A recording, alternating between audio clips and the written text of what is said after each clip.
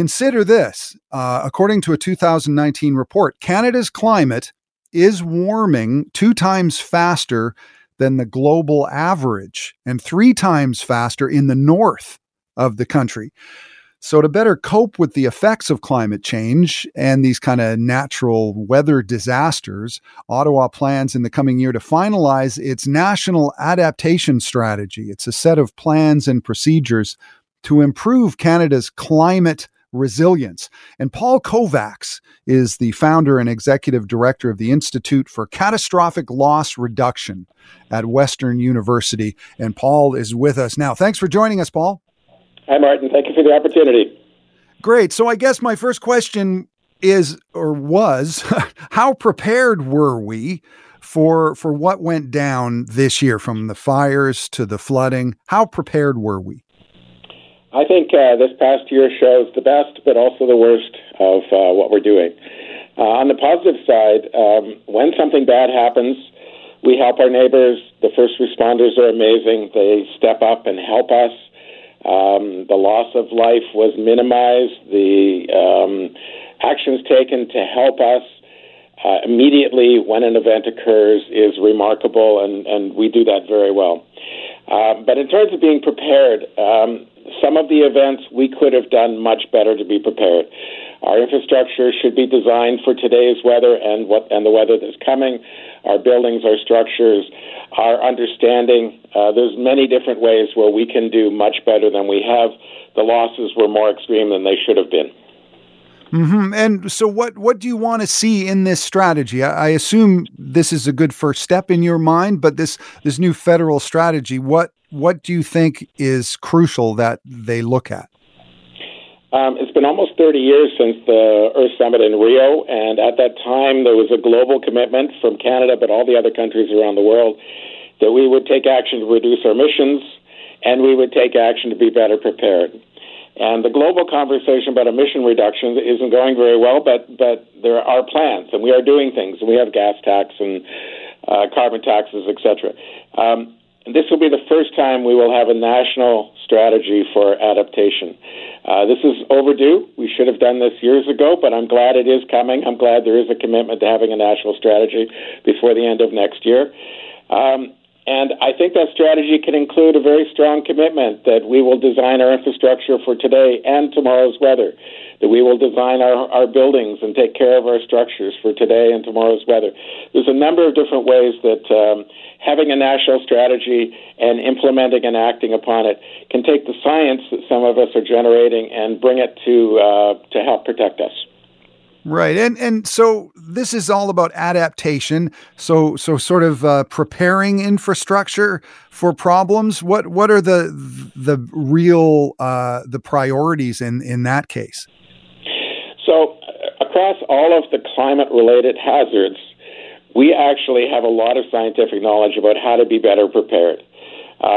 It can rain really hard and you get flooding. So if you design your infrastructure and your buildings not for yesterday's weather, but for the weather that's coming, then you've anticipated more water than we've had in the past. You've prepared for what you can do. Wildfires have been increasing in frequency and severity for some time now, and all of the science says it's going to get worse before it gets better. But we can be ready. We can be better ready anyway for wildfires. We should be building all of our structures so that we have a fire-resistant roof and cladding, and we don't have things that burn planted near the buildings. There's a variety of things where the science is quite clear. We need to get on with implementing them.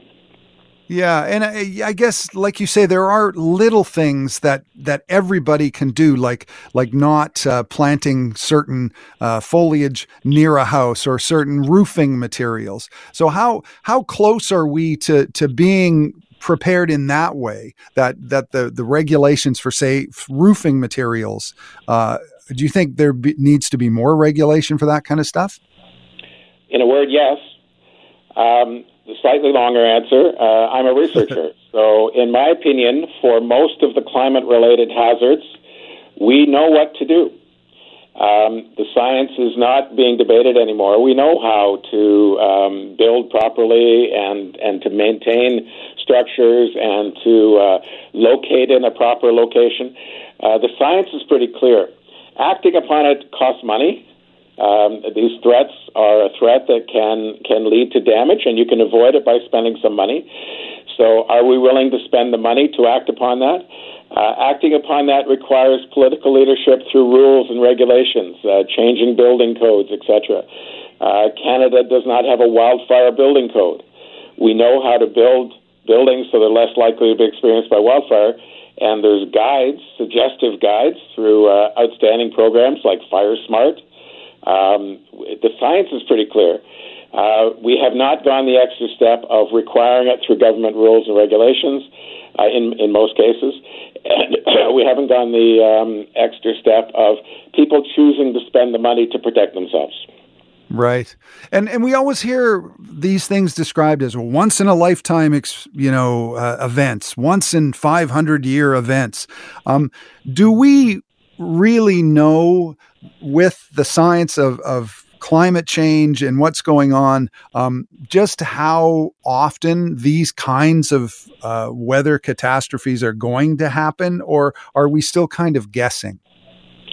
So the science, as you shared earlier, is very clear on some elements. Canada has been warming twice as fast as the rest of the world, and warming brings a greater frequency and severity of a lot of things, like the risk of wildfires, like the risk of extreme rainfall.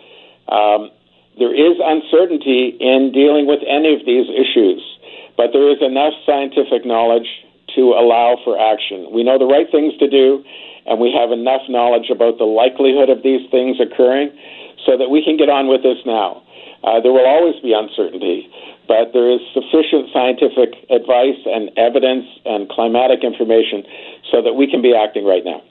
Right. And do you feel like people are more receptive to the idea of the effects of climate change? You're not fighting that battle anymore?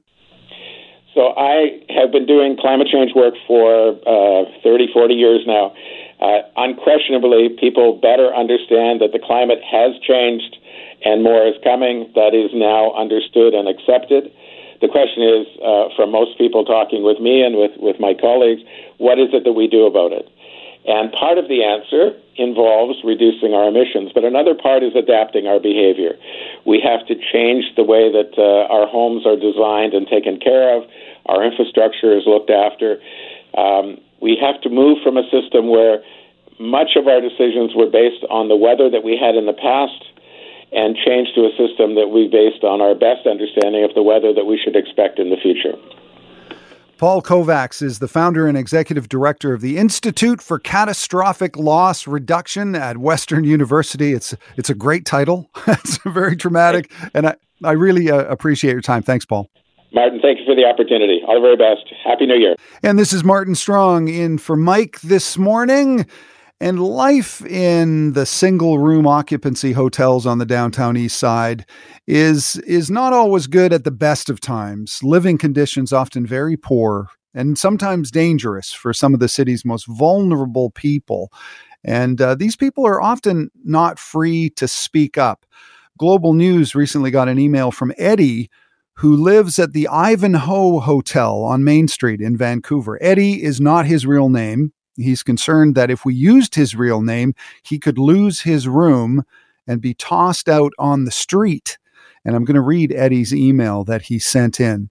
This is Eddie's email. I live in the Ivanhoe Hotel in Vancouver. We have no heat. People are cold and are using space heaters to try to keep warm. The result is that the fuse box keeps blowing and we have no power until the caretakers come and reset the fuse box. When the caretakers do turn the heat on, they only leave it on for an hour in the morning and an hour in the evening. Please help us. Signed, Eddie. And Eddie is with us right now. Thank you so much for being here. And where are you now? I'm just inside the Ivanhoe Hotel now. And is it still? Are you freezing? He left the heat on now, but the thing is, My room, the radiator is like over 100 years old, so obviously it doesn't work properly. There's all kinds of messed up in this building. So basically, I would think an upgrade to the boiler, or perhaps even a boiler technician could come in and find out why the rooms here aren't working. Right. And there are a lot of elderly people who live at the Ivanhoe as well. Are you kind of concerned about, are there some people you're very concerned about as well, besides you? Yeah. Like when the power goes out, the elevator doesn't work. So basically, if we do have an emergency, then we can't use the elevator to get out of the building. And that happened actually last night. The fire alarm went off for about 10 minutes. Wow. Yeah. So it was kind of like a false alarm, but the thing is, if that was real, there would be a lot of people having a lot of trouble getting out. Yeah, because I remember reading about 5 years ago about the elevator getting stuck and a man who was in a wheelchair who was stuck, and he was stuck in the hotel overnight. He didn't live there. He was checking in on a friend. So Eddie, tell me about the situation at the Ivanhoe. You are afraid to use your real name. And you believe that if you complain publicly about the fact that you have no heat in this minus 12 degree weather we're having in the Lower Mainland, you believe that if you complain, you'll get kicked out of the hotel? Yeah, there's a tenant here that's kind of on the manager's, the owner's hit list that has complained, and as a result, he's got eviction notices. He's defeated them all. I think about 3 times he's been evicted, but he has successfully defended himself and overturned these evictions. So knowing that, no, I don't want to use my real name. Yeah. So how difficult is it for you to find a place at a hotel on the downtown east side? If you were evicted, how difficult is it to find a place? Right now with the housing situation, the crisis we got going on, it wouldn't be hard if I had a whole pile of money, but I'm on disability, and right. I actually do use a wheelchair inside my residence. Right. So that's another thing. Whatever I try to look for, it needs to include an elevator. So do you mind if I ask you what you pay per month for rent? $7.25, $7.25. Wow, $725 a month, and there's no heat. So if you could speak to the owners of the Ivanhoe, what would you say to them? I've actually spoken to the owner. He's come in to collect his mail, and obviously he comes in to collect his rent every month. He's well dressed. Nails are manicured, and he's got a nice house to live in. But he's living off people that are not living as well as he is. And then I would say to him, and I actually have told him, can you upgrade the electrical system? Can you actually bring in a boiler technician to find out why the heat isn't working properly in many of the rooms? And he says, no, this building's over 100 years old. We can't do that. Well, he can't do that. It's just a matter of him actually spending the money to go out and do it. And he's not willing. Wow. What would you like the BC government to do? Well, actually, the BC government, I'd hopefully like them to try and get us out of here, the ones that don't have proper heat. Because the radiators in most of the rooms don't work properly when the heat actually is on. So out of that, they're actually forced this owner to hire a boiler technician to find out why the heat's not working in many of the rooms, or have the government actually try and come in here and have them upgrade the electrical system, so we don't have to rely on the inefficient radiator heater that's like 100 years old. So we can plug in our own heaters, like what many of us been trying to do. I don't use the heaters that I have because I know it's going to blow the system.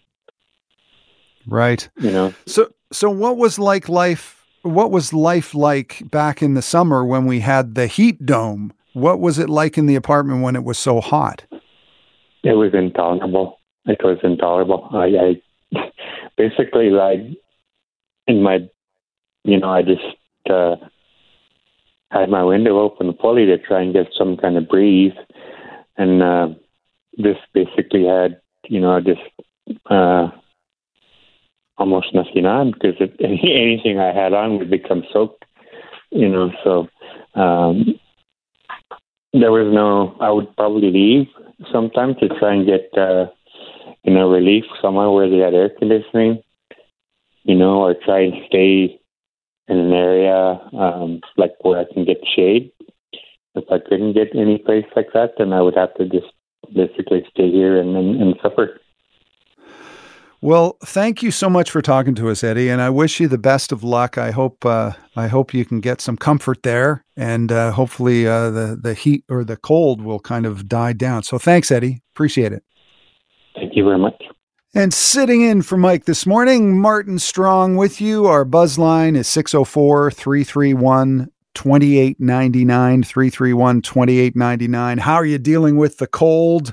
And how are you dealing with Christmas in general? This is kind of the zone between Christmas and New Year's. It's kind of a good time to relax after all that stress.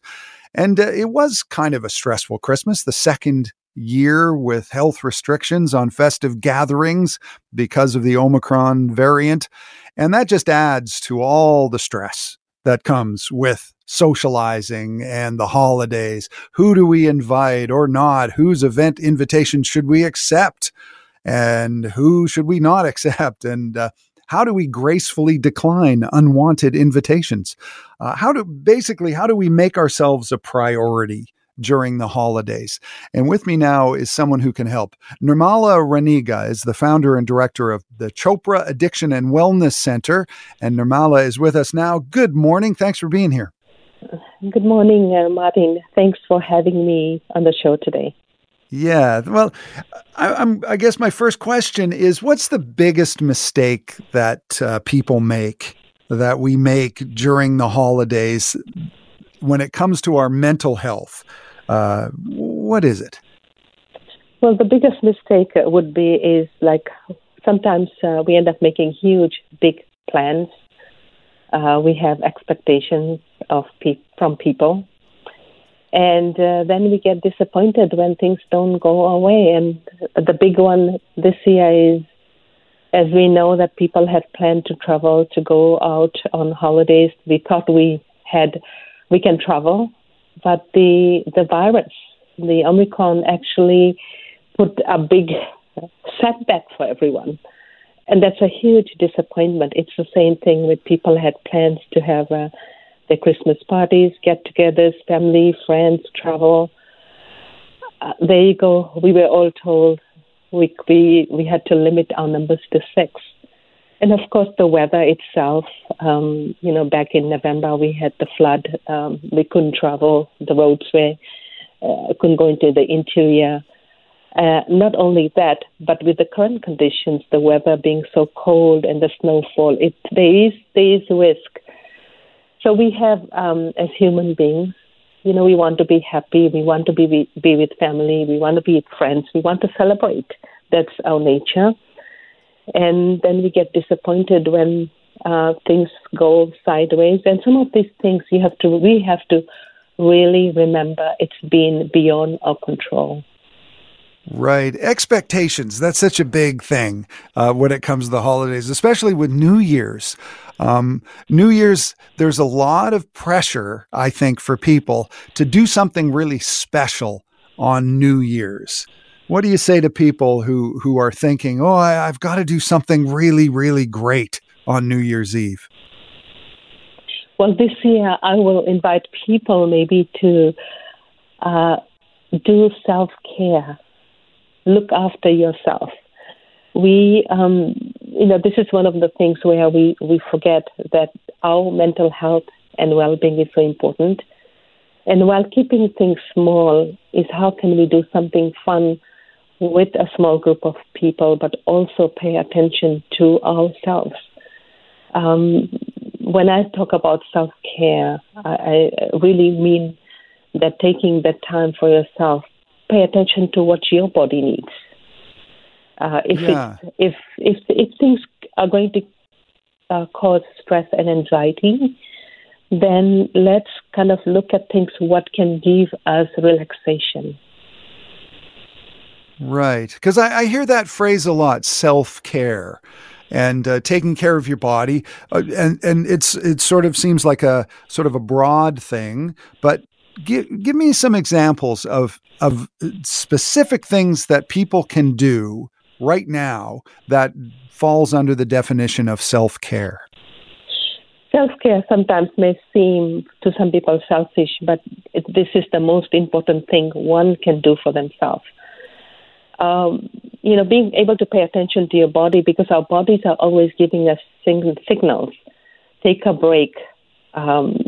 When emotions come up that are painful, or if you are going to get angry, your body is giving a signal. How do you balance that? So what I would suggest is during especially the holiday season, continue with a routine. Don't break your routine. Often people sleep in or don't get enough sleep. Sleep is such an important part of our healing.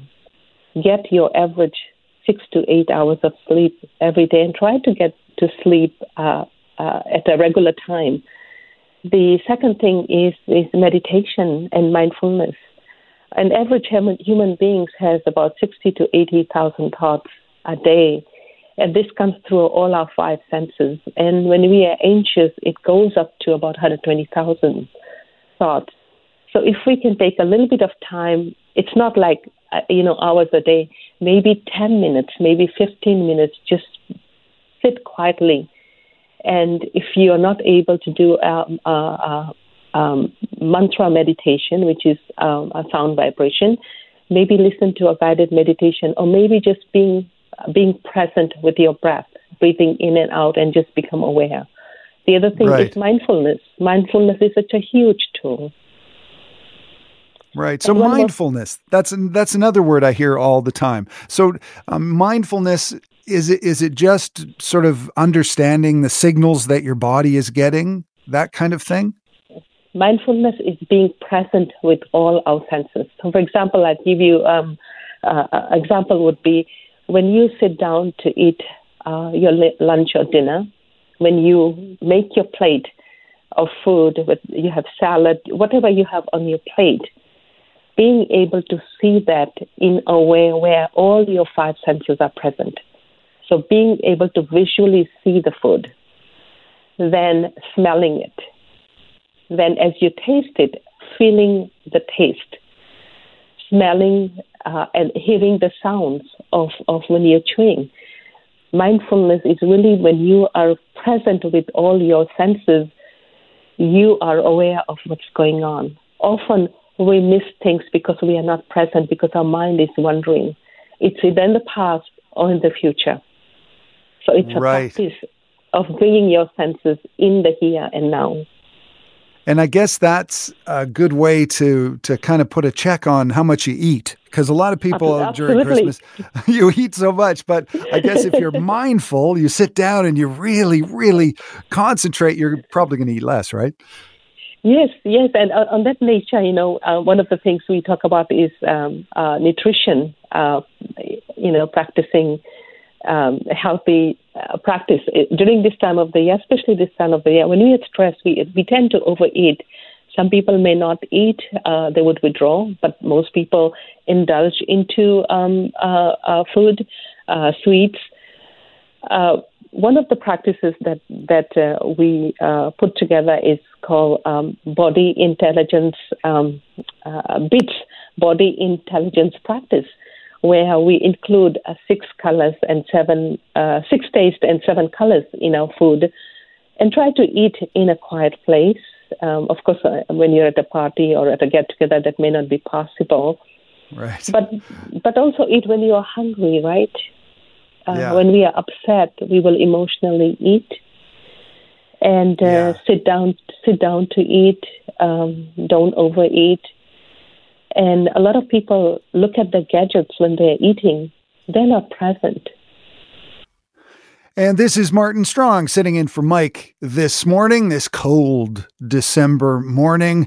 And how are you maintaining your mental health over the holidays? Let us know. Give us a call right now. Our phone lines are open, 604-280-9898, 280-9898. Tell us how you're coping. What are some of your coping strategies? And maybe you have a question for our guest, Nirmala Raniga. She's the founder and director of Chopra Addiction and Wellness Center.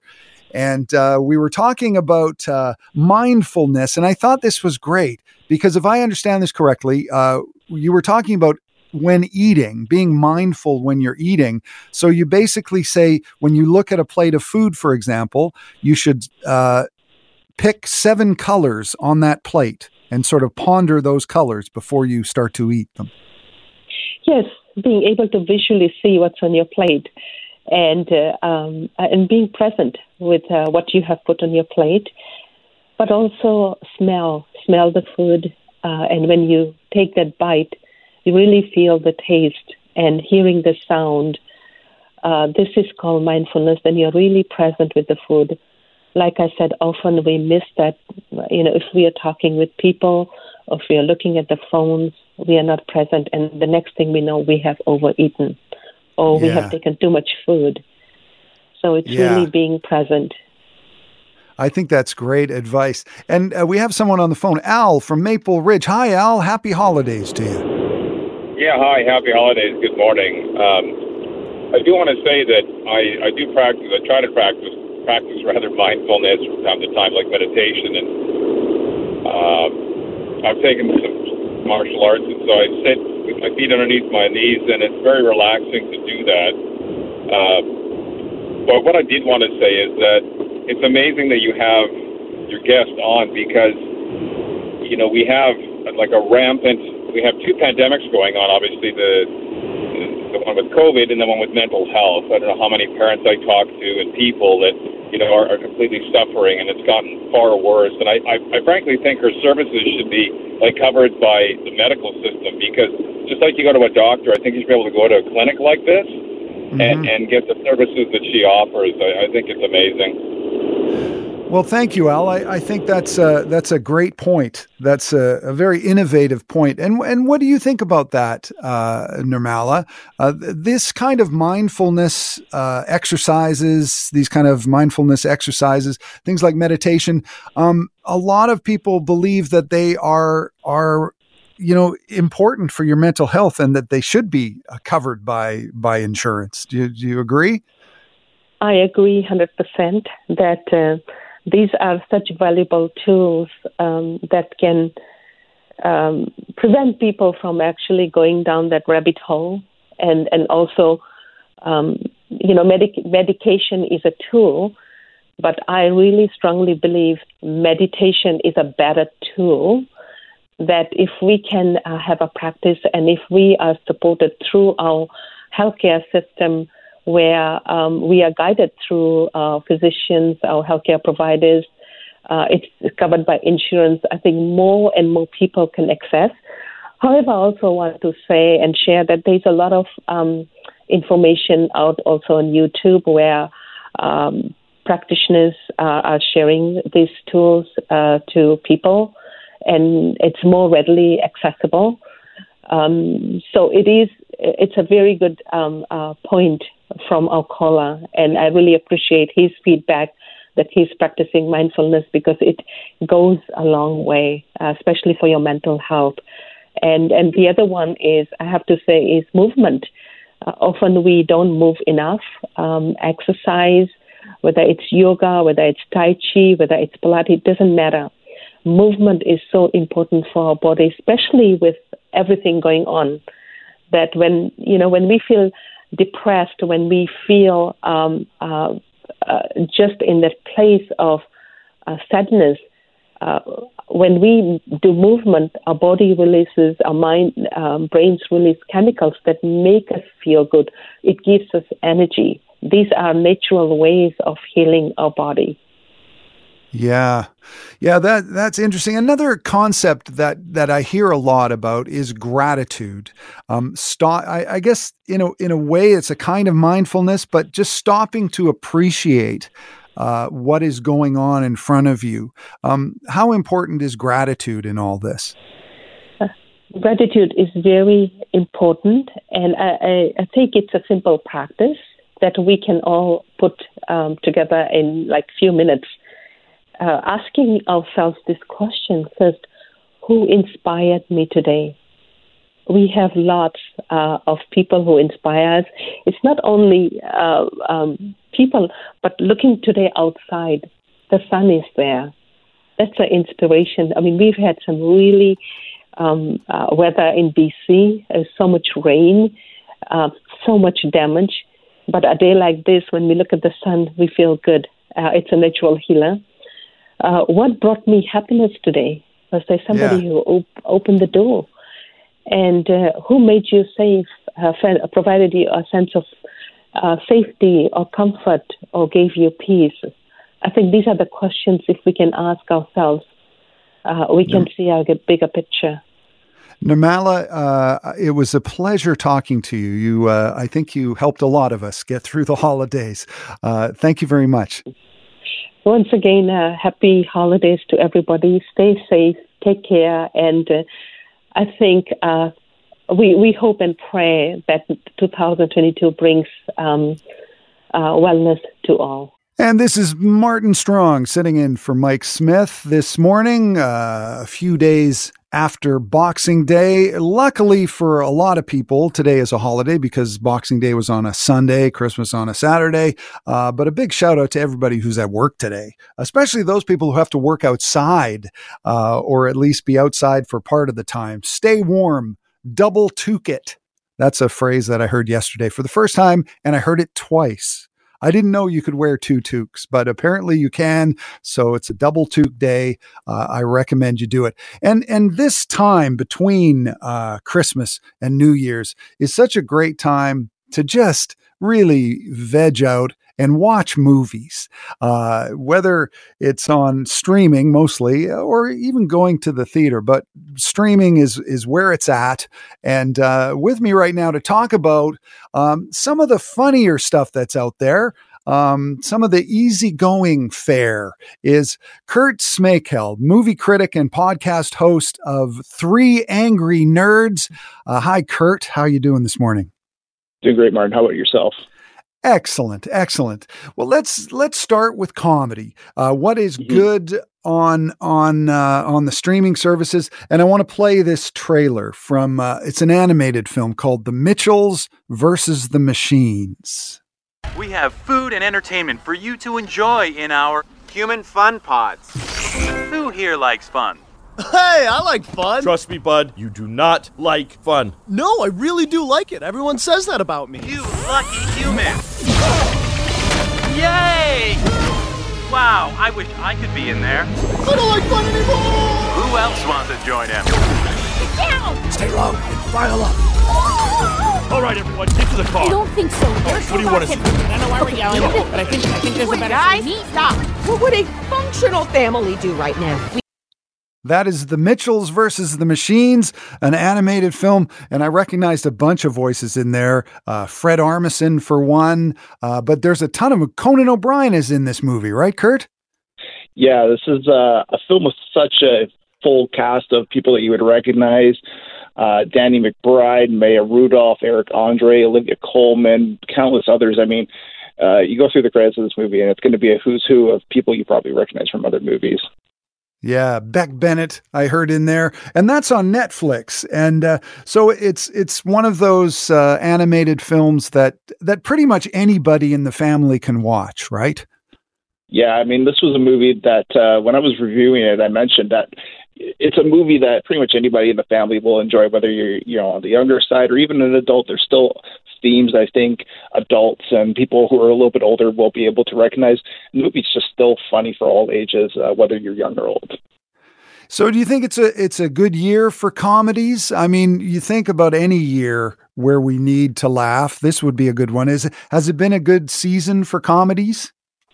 I think so. I think, filmmakers recognize that people are needing a bit more laughs in their lives than usual, especially with the pandemic and everything. So there has been a lot more of an effort for, getting some good, solid comedies out there, not just ones that are out for a quick buck, but ones that are decent quality as well.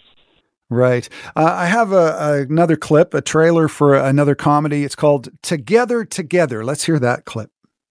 Yeah, maybe we can come up with like a gender-neutral name for the interim. What's a gender-neutral name? Like Pat or Tag? Well, Pat's lame and Tag is male. I don't think I should know the name. I mean, just temporary till we find out the sex, and then I can give it a real name. I don't think I should know the sex either. Really? Yeah, I'm like Switzerland. I guess the less I know, the better. That's what they said in group. They're saying the opposite in my group. Great. Well, so let's just come up with something for the time being. How about Peanut? I think that's too human. That is Together, Together. And that was Ed Helms. Everybody knows him from The Office. Yep. And what's the other? The big movie that he was in, The Hangover, and Yes. Hangover 1 through 6. So this looks like kind of a smart comedy. Yeah, it's a bit more of an indie comedy. So you have a lot of these creative voices who are not really necessarily working with the biggest of studios, but they still have a lot of great comedic talent. Patty Harrison plays Anna, who is essentially a surrogate mother for a middle-aged man who's played by Ed Helms.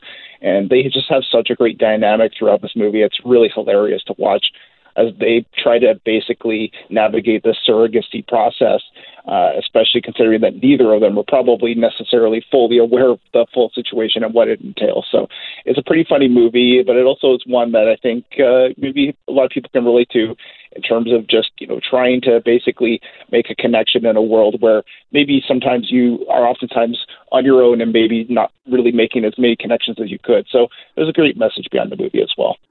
Right. And I noticed it was written and directed by the same person, Nicole Beckwith, who I don't know who that is, but I always see that as kind of a positive when it's written and directed by one person, because it usually means it's not a committee that's done it and it's someone's vision, and it's often a better film because of it. Would you agree? Yeah, exactly. It's basically one unified vision where sometimes the writer and director clash. In this case, Nicole Beckwith, she had this idea and she brought it fully to fruition on both fronts. Yeah. And another movie. First of all, I should ask you, where can people see Together, Together? It's streaming right now on Crave, and then it's also available for rental as well on the digital rental platforms as well. Right. And a movie that I've been really looking forward to is Red Rocket. Let's hear a little bit of the movie Red Rocket. What? Look, I don't want to be here, all right? This is embarrassing. Well, I don't want you think here I want to show either. up like this? I got my kicked. I just need a place to crash. Why can't you be You're cool? not Just what does it look like, a hotel? Really? It's like that? Can you get off the property, please? Why? What are you going to do? Really? What, You're you not want, gonna, oh, you really, want me to call the cops? I'll call the cops. Don't No, I'm calling the cops. 9, 8, 7, faster. I'm technically off the property, so you can't call the cops because I'm on public land, respecting your boundaries. Can you keep it down? Can you come over here so I don't have to project my voice, please? That is Red Rocket, which was directed by Sean Baker, a really interesting director who I'm guessing, Kurt, you are a fan of. Yeah, in fact, Sean actually lived up here in Vancouver for quite some time. I think he's moved back to LA, but he did spend quite a bit of time in Vancouver while he was working on a movie. And yeah, there was a few times I actually ran into him at press screenings and various kind of junctures and whatnot. And he actually mentioned, I'm working on this movie, Red Rocket. You'll see it soon. I actually saw it at the Vancouver Film Festival, and that's where I first saw it, and I instantly fell in love. It's just such a well-done, funny movie that, it's funny in a way that I think it's contextual to a lot of different things, including the U.S. election of Donald Trump there, which they kind of use as background throughout this movie. Right. And Sean Baker, people might remember The Florida Project. He did that movie. And then he also did a movie that I was really impressed with called Tangerine. It was an indie movie that it didn't get seen by a lot of people, but he made it with 2 iPhone 5s. Incredible. Yeah, and interestingly enough, people are now starting to say that Tangerine is a Christmas movie, which I'm not quite fully sold on that argument yet, but people are starting to have those conversations. Yeah, it's about two transgendered sex workers, and it's surprisingly very, very funny. So Red Rocket, where can people see Red Rocket? It's playing right now at some Cineplex locations throughout the Greater Vancouver area, so people can always check their show times on the Cineplex website. But yeah, it's a movie you probably want to see in theaters too. There's certain moments that when you're laughing alongside others in a comfortable space, it can make it even more enriching as an experience.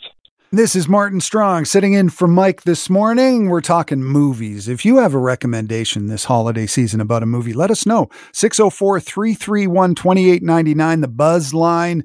You can record your message and tell us what you're watching and what you like. Kurt Smakel is with us. He's a movie critic and the host of the podcast Three Angry Nerds. And we're talking dramas now. Would you say it was a good season for dramas? There's some good ones on this list that we're going to go through. Yeah, definitely. I think many different genres all kind of had to sort of pivot a little bit in their distribution models to fit the pandemic. And, dramas are ones that I always find are a little bit better of a theater-going experience. But, of course, with the pandemic, everyone had to watch movies a little bit differently than we're used to. But I think you're still getting some quality movies, if anything, maybe slightly less of an experience in my personal opinion watching at home, but still the movies are solid in and of themselves. Right. And there's the big, huge, obvious blockbusters, the Spider-Man movie, Dune. But I want to look at a few ones that people might not know about. Judas and the Black Messiah. Let's play the trailer from that movie. Let's hear it. Repeat after me. I am a revolutionary. I am a revolutionary. I am a revolutionary. I am a revolutionary. I am a revolutionary.